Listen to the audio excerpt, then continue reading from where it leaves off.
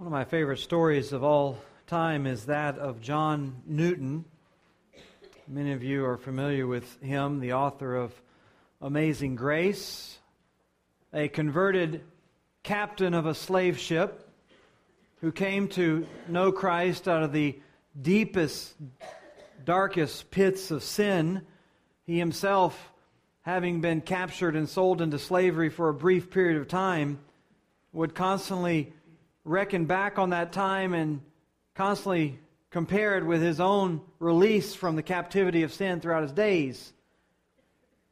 His life is really a legacy of grace in so many ways, not just because he's the author of a well-known hymn by that name, but because he persevered in ministering graciously to so many people.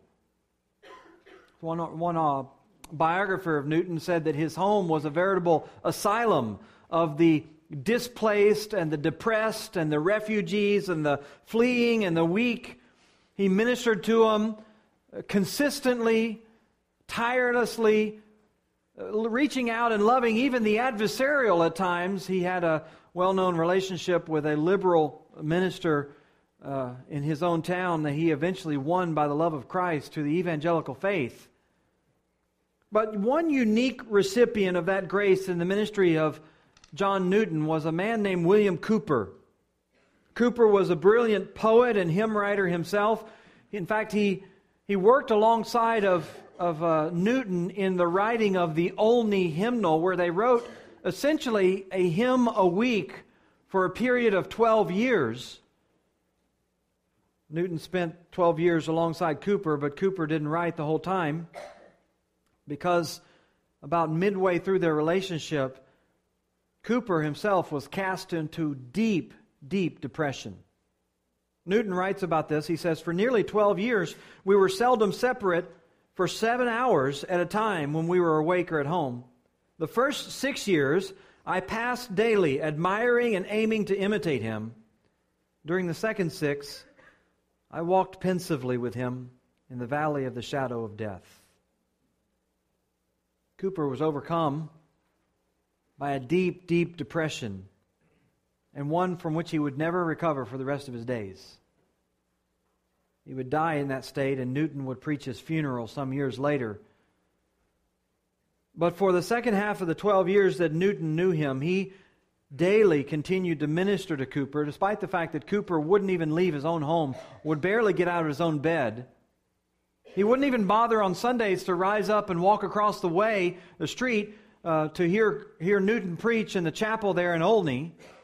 Their homes backed up to one another, so just across the garden there, across the lawn, Newton would go to him every day, encouraging him, ministering to him, visiting him, as he says, for the span of 12 years, barely being separated from him at all. And most importantly, Newton says, praying for him unceasingly. During that time, Cowper returned virtually no benefit to Newton, no praise, no thanksgiving for all the sacrifices John Newton was making. In fact, not only did he barely leave his house, when he was there and Newton came to visit, he would often berate Newton for continuing to minister to him. And yet John Newton persisted, ministered to him right up to the very last, and always prayed for him. What is it that produces that? What is it that creates that? I mean, I would love it to be known as my legacy, not just that I wrote maybe one of the most famous hymns about grace, but that grace was so manifest in my life that I found and unlocked somehow the secret of persisting in ministry to difficult people.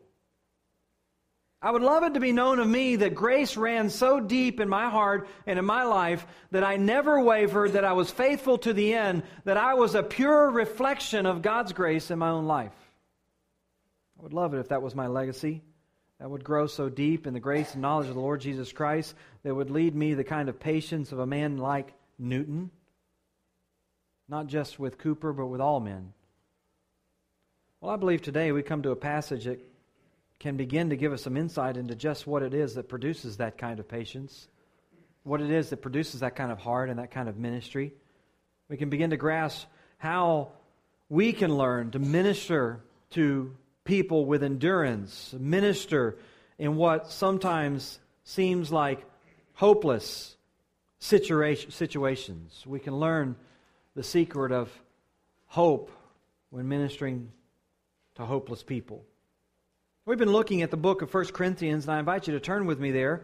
1 Corinthians chapter 1 is our passage, and we've already taken note in the first 3 verses how much Paul's opening words serve as an introduction to the themes of the entire book and of the church that he's writing to.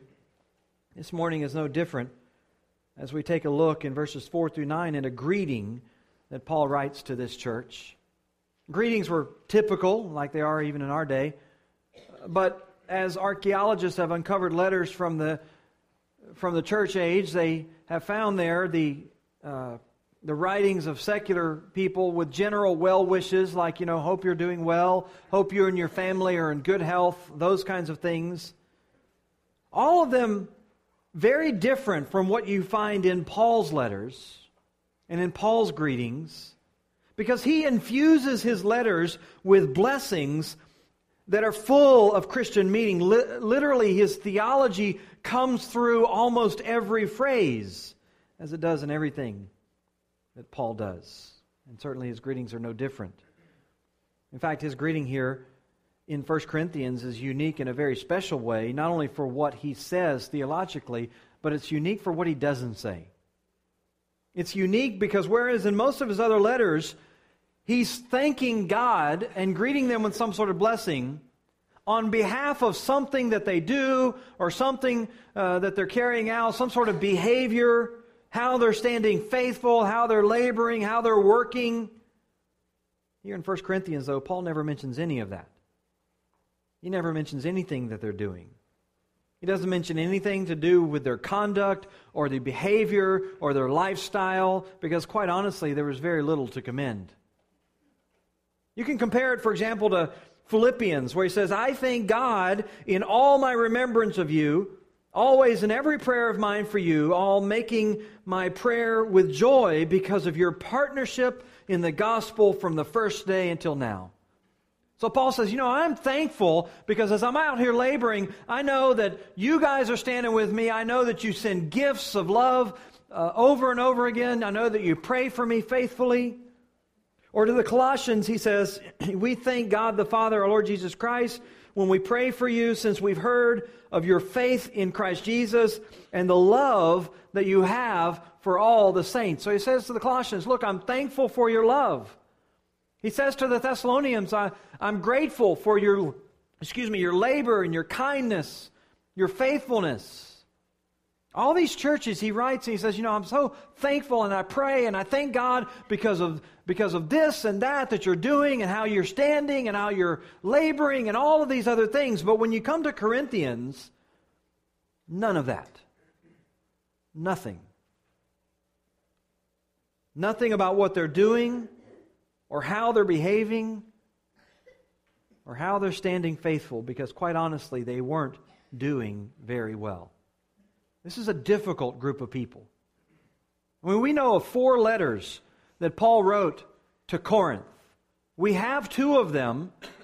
This one, which as we'll see, involves a great deal of rebuke as you go through 1 Corinthians. We have 2 Corinthians, which again is a letter full of rebuke where Paul threatens at the very end that he might have to personally come and discipline the church with his own rod. And then we have the missing letters, which are, one of them is sometimes referred to as the severe letter.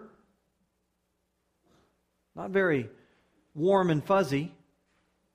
One which Paul says in 2 Corinthians, he literally had to write through his own tears because he was so heartbroken by this group of people. So burdened by their unfaithfulness, by their compromise, by their wavering. They were a proud lot. They were arrogant. They were constantly quarreling. They were neglecting one another and abusing one another at the Lord's table. parading around their own knowledge and causing one another to stumble. Many of them, in fact, rejected Paul personally, constantly setting him up with negative comparisons against other of their favorite preachers like Apollos and Peter. This is the kind of people Paul was trying to minister to. And I can just imagine that somewhere in the course of all of this, the 4 letters we know, maybe others that we don't know about, somewhere in the course of this, he went to pick up the quill one more time.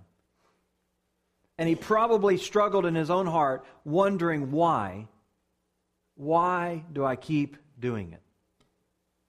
I mean, these guys aren't going to change. They're not going to get any better. Every time I write to them, it's another issue. Every time I pick up my pen to write, it's another heartache. Why don't I just throw the whole thing out, and why don't I go and find the church and the people who are easy to work with? Why don't I go spend all my time with the Philippians or the Thessalonians or the people that just encourage me when I'm around them? Why do I continue to go back with this group? What is it? What is it that caused Paul to press on? What is it that gives us hope when we're helping hopeless people? Well, I think this is essentially what we find in these few verses. As Paul somehow, some way, found a way to thank God for them. And he says he did it all the time. He prayed all the time, thanking God for them. Let's just hear what he says in verse 4. I give thanks to my God always for you, because of the grace of God that was given you in Christ Jesus, that in every way you were enriched in Him in all speech and in all knowledge, even as the testimony about Christ was confirmed among you, so that you are not lacking in any spiritual gift as you wait for the revealing of our Lord Jesus Christ, who will sustain you to the end, guiltless in the day of our Lord Jesus. God is faithful, by whom you were called into the fellowship of His Son, Jesus Christ our Lord. Paul says, I always give thanks for you.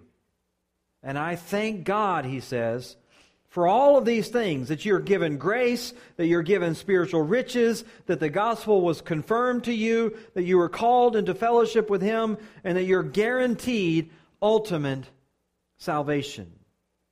This prayer of thanksgiving presents really what are essentially many of the basic elements of what it means to be a Christian. Being a recipient of God's grace, being fully convicted about the gospel, being always ready for the return of the Lord, being in fellowship with God Himself.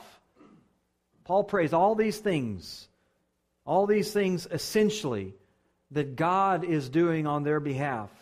And it's these things that not only give him the ability to give thanks to God for them, it's these things that actually give him the hope to keep working. They're the things that give him the hope to keep pressing ahead. They're the things that give him hope in helping hopeless people. Let's just look at these this morning. First of all, Paul says he gives thanks for the sufficient grace that they've received. Verse 4, I give thanks to my God always for you because of the grace of God that was given you in Christ Jesus. Paul couldn't give up hope on the Corinthians because he understood grace. He understood what it was essentially, that it is God's favor, God's kindness, God's goodness that comes to you apart from all your sin, apart from all your failures, apart from all your stumblings, apart from all your disappointments, or the way you disappoint others. It's God's favor that comes without us having to earn it and without us having to keep it. Paul understood what grace was, and so he could give thanks because if they are in Christ, he says, they're recipients of grace along with everyone else. And Paul understood that God doesn't dole out grace in varying proportions. He doesn't give more grace to one person and less grace to another. He doesn't give more grace to the person who's doing well, less grace to the person who isn't. He doesn't give more grace to the person who comes out of the right context and out of the right upbringing and out of the right circumstances, and less grace to the next. He doesn't do any of that because His grace doesn't come based on anything concerning you. Paul understood grace, and that it's based not on what you do, but on what Christ did. The sacrifice of Christ that purchased God's grace. And so when God looks at you, if you are a Christian, He judges you not based on your actions, but based on the sacrifice of Christ. Paul says it there right at the end of verse 4. This grace was given you in Christ Jesus. That's the cause of it.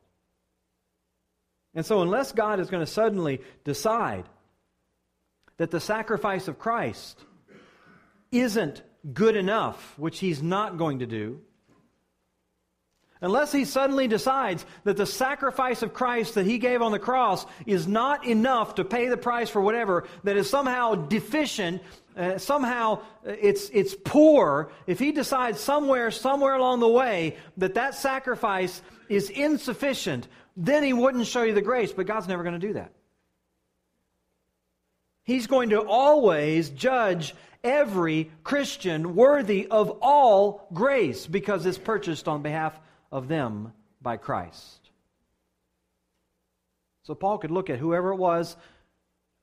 Doesn't matter where they are in life. It doesn't matter what's going on. It doesn't matter what a disappointment they are sometimes. It doesn't matter how many times they struggle. It doesn't matter how many times they hurt you.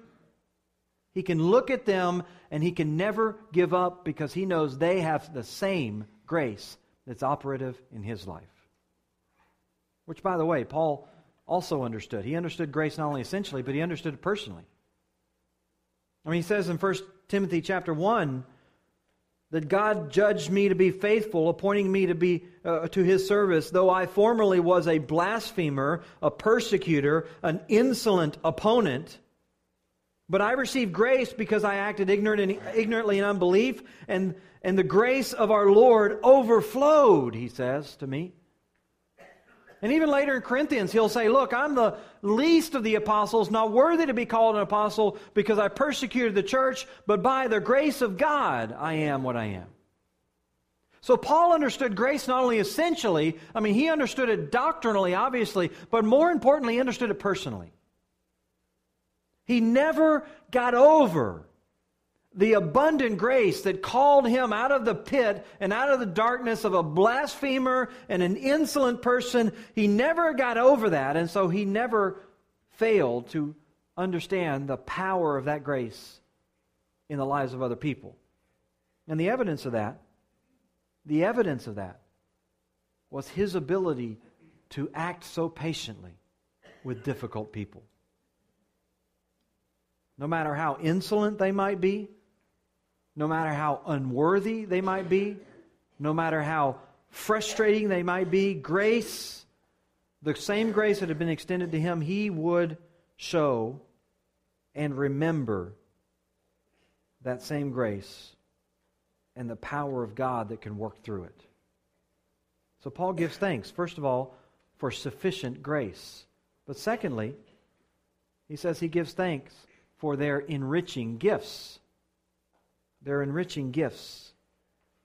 Verse 5, he says that in every way you were enriched in Him in all speech and in all knowledge, even as the testimony about Christ was confirmed among you, so that you're not lacking in any gift. You were enriched, he says, in Him, that is in Christ.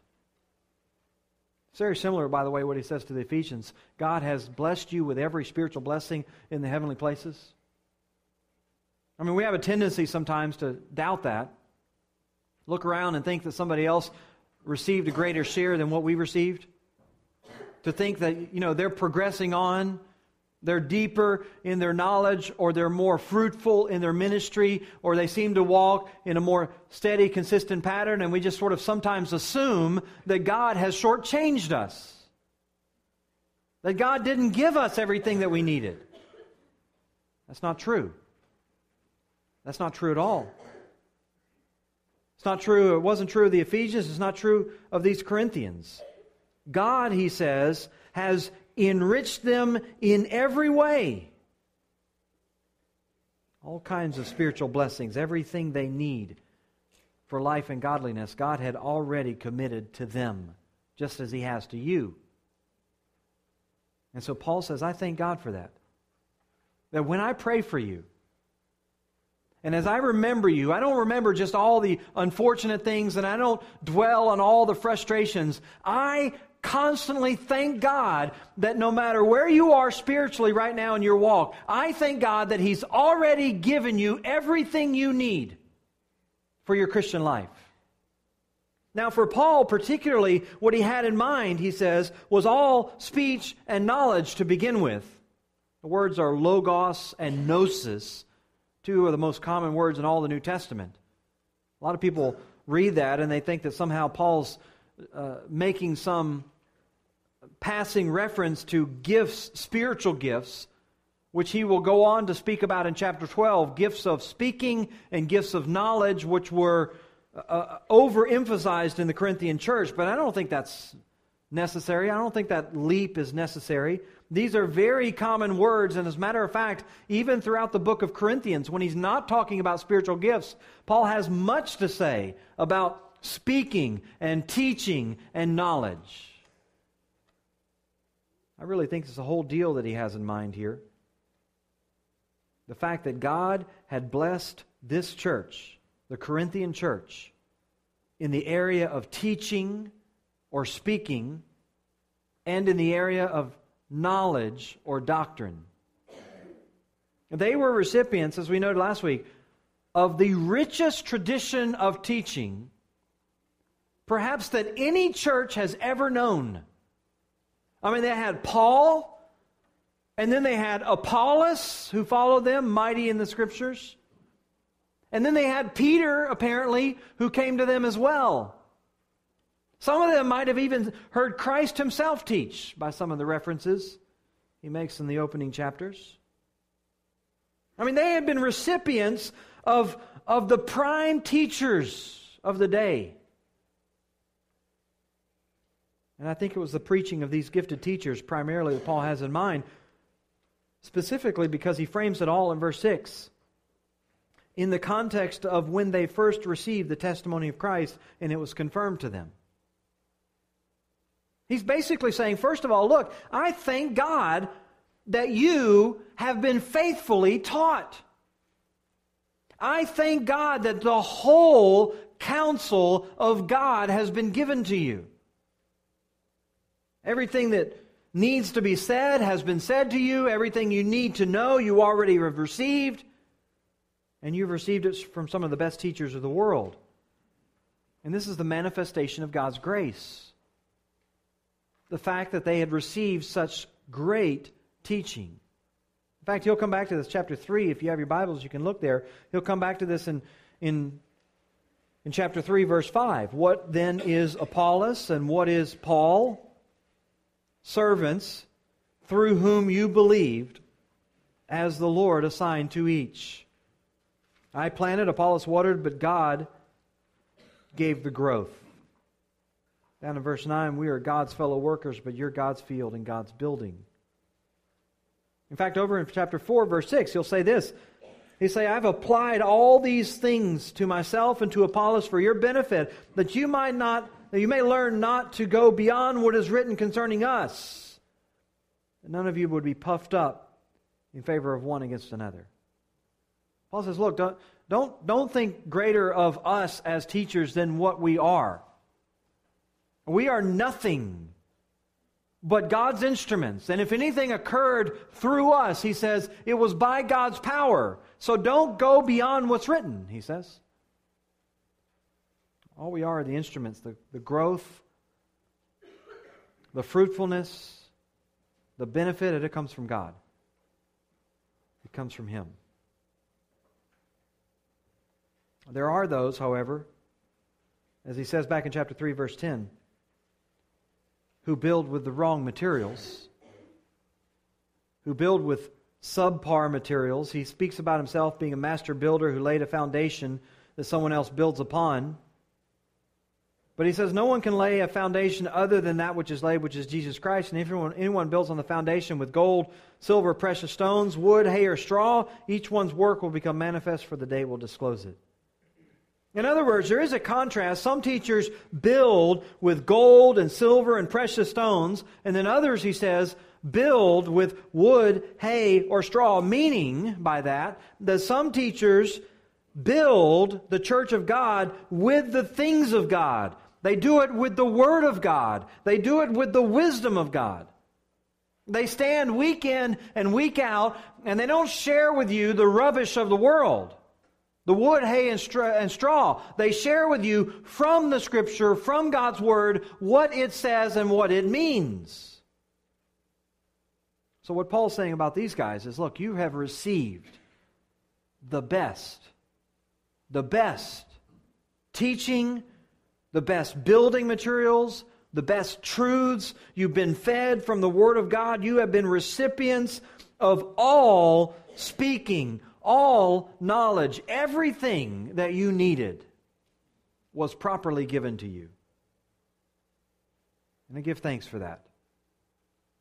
He's not even bothering right now to contemplate whether or not they're taking advantage of it. He's not stumbling in his prayer life over all the disappointments of these people. He's saying, God, I'm just thankful that you gave them the truth. I'm just thankful that you gave them all the knowledge and all the teaching that they needed. So that, he says, the gospel, in verse 6, was confirmed among you. The testimony about Christ was confirmed. That word confirmed is a word that speaks of making something secure, certain, beyond doubt. In fact, it's the same word that you find down in verse 8 when he speaks about God sustaining Christians till the end. Same word. That God secures you, that God makes certain your final salvation, that He makes it beyond doubt that He's going to save you. He says the same thing happened to you regarding the gospel. Because the faithful preaching that you received, the testimony about Christ and the gospel message was so clearly presented to you, the foundation was so securely laid, that you were left in no doubt as to the centrality of Christ. It was, we would say in modern terms, driven home to you. Paul's confident of that. He rejoices in that. And it continues to give him great hope as he ministers to these people. By the way, Paul says over in chapter 2, verse 1, when he came among them, he knew nothing but Jesus Christ and Him crucified. I mean, you're around Paul, you're going to hear about Christ. Everything he did was to point them back to Christ. In fact, even here in the first 9 verses of Corinthians, he mentions Christ 9 times.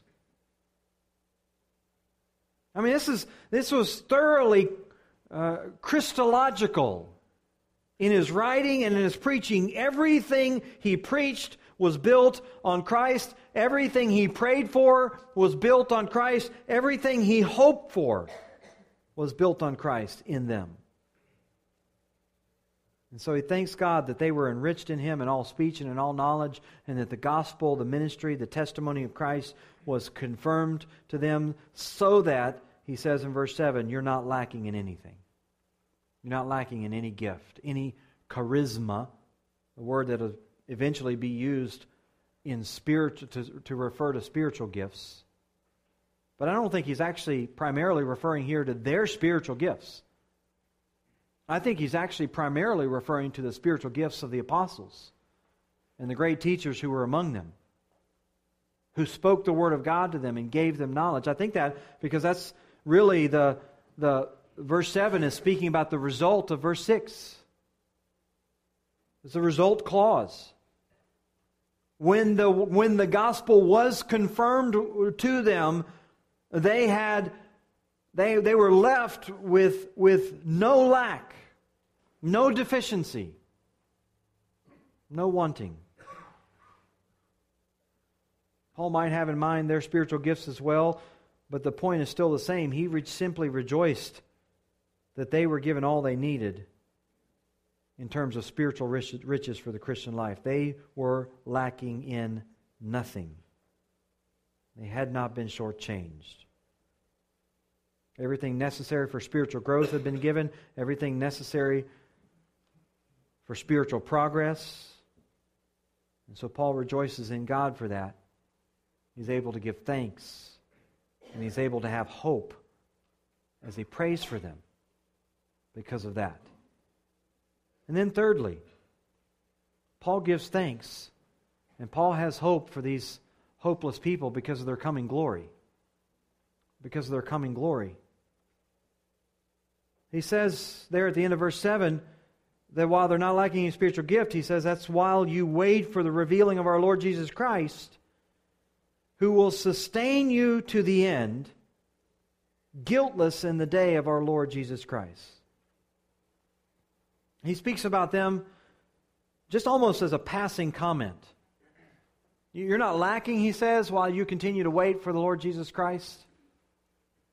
He says that because really that's probably one of the most common descriptions of a Christian that you'll find in Scripture. They are someone who waits for the revealing of Christ Jesus at His return. In fact, Hebrews 9 says it this way: Christ, having been offered once for the sins of many, will appear a second time, not to deal with sin, but to save those who eagerly wait for Him. Who's He going to save? He's going to save Christians. Who are Christians? They're the ones who eagerly wait for Him. This is fundamental to what a Christian is. Paul says of the Thessalonians that they turned to God from their idols to serve the living and true God and to wait for His Son from heaven, whom He raised from the dead. Peter says that we are to fix our hope on that day, the revelation of the Lord Jesus Christ and the grace to be brought to us. Now, it's unfortunate that not all Christians live that way. It's unfortunate these Corinthians didn't live that way. As a matter of fact, they seem to have grown quite satisfied with this world, quite content here. And that was one of their big problems. Over in chapter 4, in verse 8, he says, "You already have all you want. Already you have become rich. Without us you've become kings, and I would that you did reign so that we might share the rule with you." Paul says, look, you're already there, guys. It's as if you've arrived. It's as if you're content. It's as if you no longer anticipate the Lord's return because you feel like you're on top of the heap right now. They began to live and act like this world was their final home. In contrast, there in chapter 4, going on verse 9, Paul says, I think God has exhibited us apostles as last of all, men sentenced to death, because we become a spectacle to the world, to angels and to men. We're fools for Christ's sake, but you're wise in Christ. We are weak, but you are strong. You are held in honor, but we in disrepute. To the present hour, we hunger and thirst and are poorly dressed and are buffeted and are homeless. We labor, working with our own hands. When reviled, we bless. When persecuted, we endure. When slandered, we entreat. We have become and are still like the scum of the world, the refuse of all things. Look, the apostles weren't parading around in some gorgeous robes and doling some grand hat to bring attention to themselves. He says that we are the scum of the world in the minds of everybody else. And we go around and we don't have a place to sleep. We go around half the time hungry. And no one's upholding us. He says we're constantly having to go out and work for our own food, laboring with our own hands. I mean, this was not a glorious life. This is not a description of people who are satisfied with this world or living for it. These are people who knew this world wasn't their home. These are people who had no affection for this world. They were constantly laboring for the one to come. Paul makes the contrast at the end of Philippians 3 between those, he says, whose God is their belly, who glory in shameful things, who set their mind on earthly things, he says. But our citizenship is in heaven, and from it we await a Savior, the Lord Jesus Christ. This is what a Christian is. This is what's in the heart of a believer. That eager longing, that anticipation, that zeal. Many of us remember sort of coming up as parents and those great days when you would come home and your little kids are just eager and waiting, and they would be asking for hours, and they would just tackle you when you came through the door, right? When you come home and there's songs and there's singing and people are hanging on you and knocking you down, and they just want to roll on the floor for hours with you, and it's just delightful, right? But unfortunately, those days don't last. We grow and they grow, and the excitement sort of fades, and it's a little bit sad. I can imagine the Lord gets sad when we're not excited about His return anymore. We're no longer eager. There is no song. There is no more joy. But this is what a believer is, Paul says. We are eagerly looking somewhere else because we're citizens of another world. Paul knows that. He knows that these guys aren't citizens of this world. As he prays for them, he knows not only that, but he knows that God is going to, therefore, keep them and preserve them to the end. That's what he says in verse 8. He's going to sustain them guiltless to the end. In the day of our Lord Jesus Christ. The ultimate salvation, the one that they're supposed to have their hearts set on, isn't yet complete. But Paul understands that while they're still in the fallen, perishable, mortal, and sinful bodies, that they will one day be presented before God in perfect, in eternal, and in sinless bodies. God's guaranteed that He would cause us to stand complete in Him. And even these believers, because they're in Christ, Paul knows that, and he takes hope and he takes courage that the good work God began in them, He will complete it. He will complete it. And then finally, Paul can give thanks and he can have hope because of their faithful God. Because of their faithful God.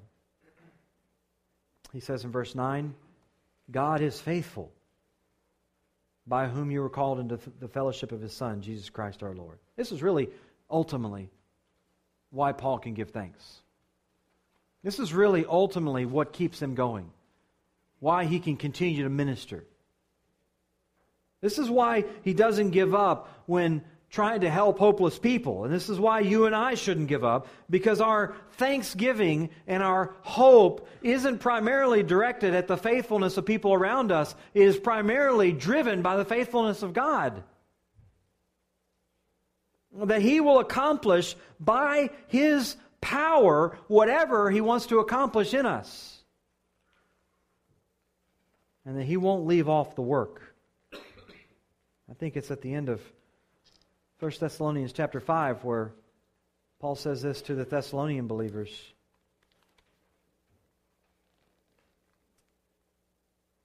He says in verse 24, He who calls you is faithful. He surely will do it.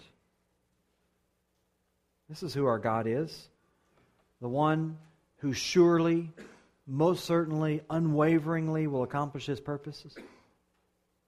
You might look around and you might begin to doubt that. You might see the stumbling in someone's life and you might think that somehow they've been neglected or God's not going to work, that they're always going to sort of dwell at this subsistence level of Christian living. Well, you have a long way to go in your faith in God.